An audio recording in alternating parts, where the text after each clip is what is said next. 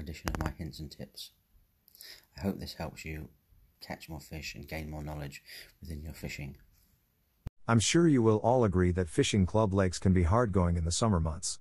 This is due to the volume of anglers on the bank, which is why those who can join syndicate waters as they have fewer members. However, there is a hidden secret out there: club waters are becoming increasingly quiet over the winter months. If you can find the right one, they can be completely void of anglers in those cold, bleak winter days.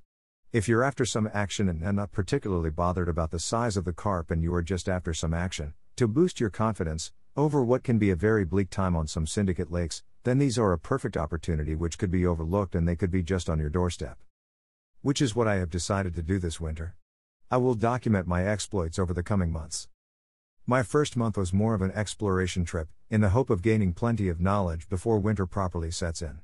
This would have to involve fishing as many swims as possible over the first few weeks and doing a considerable amount of watching the water to gain an understanding of where the fish prefer to hang about. In the dead pads was my first area, which is approximately a third of the lake, and clearly, they were down here. I also needed to know if they were by the island, which is at the far end of the lake.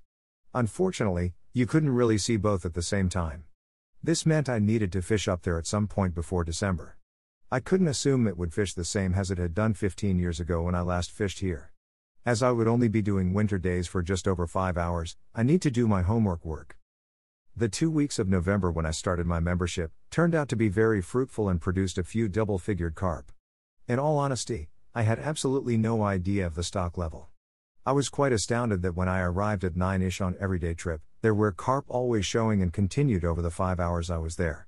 I was straight on the fish each time and bagged a total of 13 carp including 3 doubles. With steady action, it's going to be hard to move into a different area, but I need to explore other options before winter really sets in.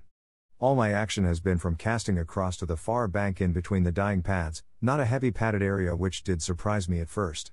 It was probably due to the angler pressure the main padded area all summer long. I also think the island will have the same influence. I have also been exploring fishing off the pads. I'm sure the carp will feel safer feeding there. I've not had much success with that so far. In December I will be exploring other areas and dropping baits in the margins, with the view of moving swim more. This is dependent on the weather. I never like moving in the rain, but sometimes you just have to make that extra effort to bag a fish. December. This month has been pretty good to me despite the horrendous weather. I've managed 9 carp, with a good few doubles.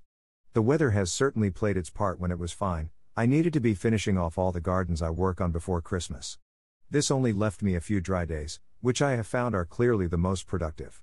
It's been so valuable this month, from cat eyes to flooded swims. With a little effort, still very productive, and will me being only able to fish up until the 20th due to the school holidays, I was very happy with my results. January.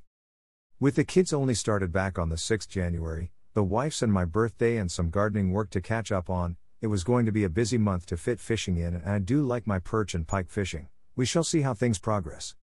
I have snuck out in between all the storms a couple of times, as I've been sent some new bait from Spotted Fin to test out before its release at the NAS show.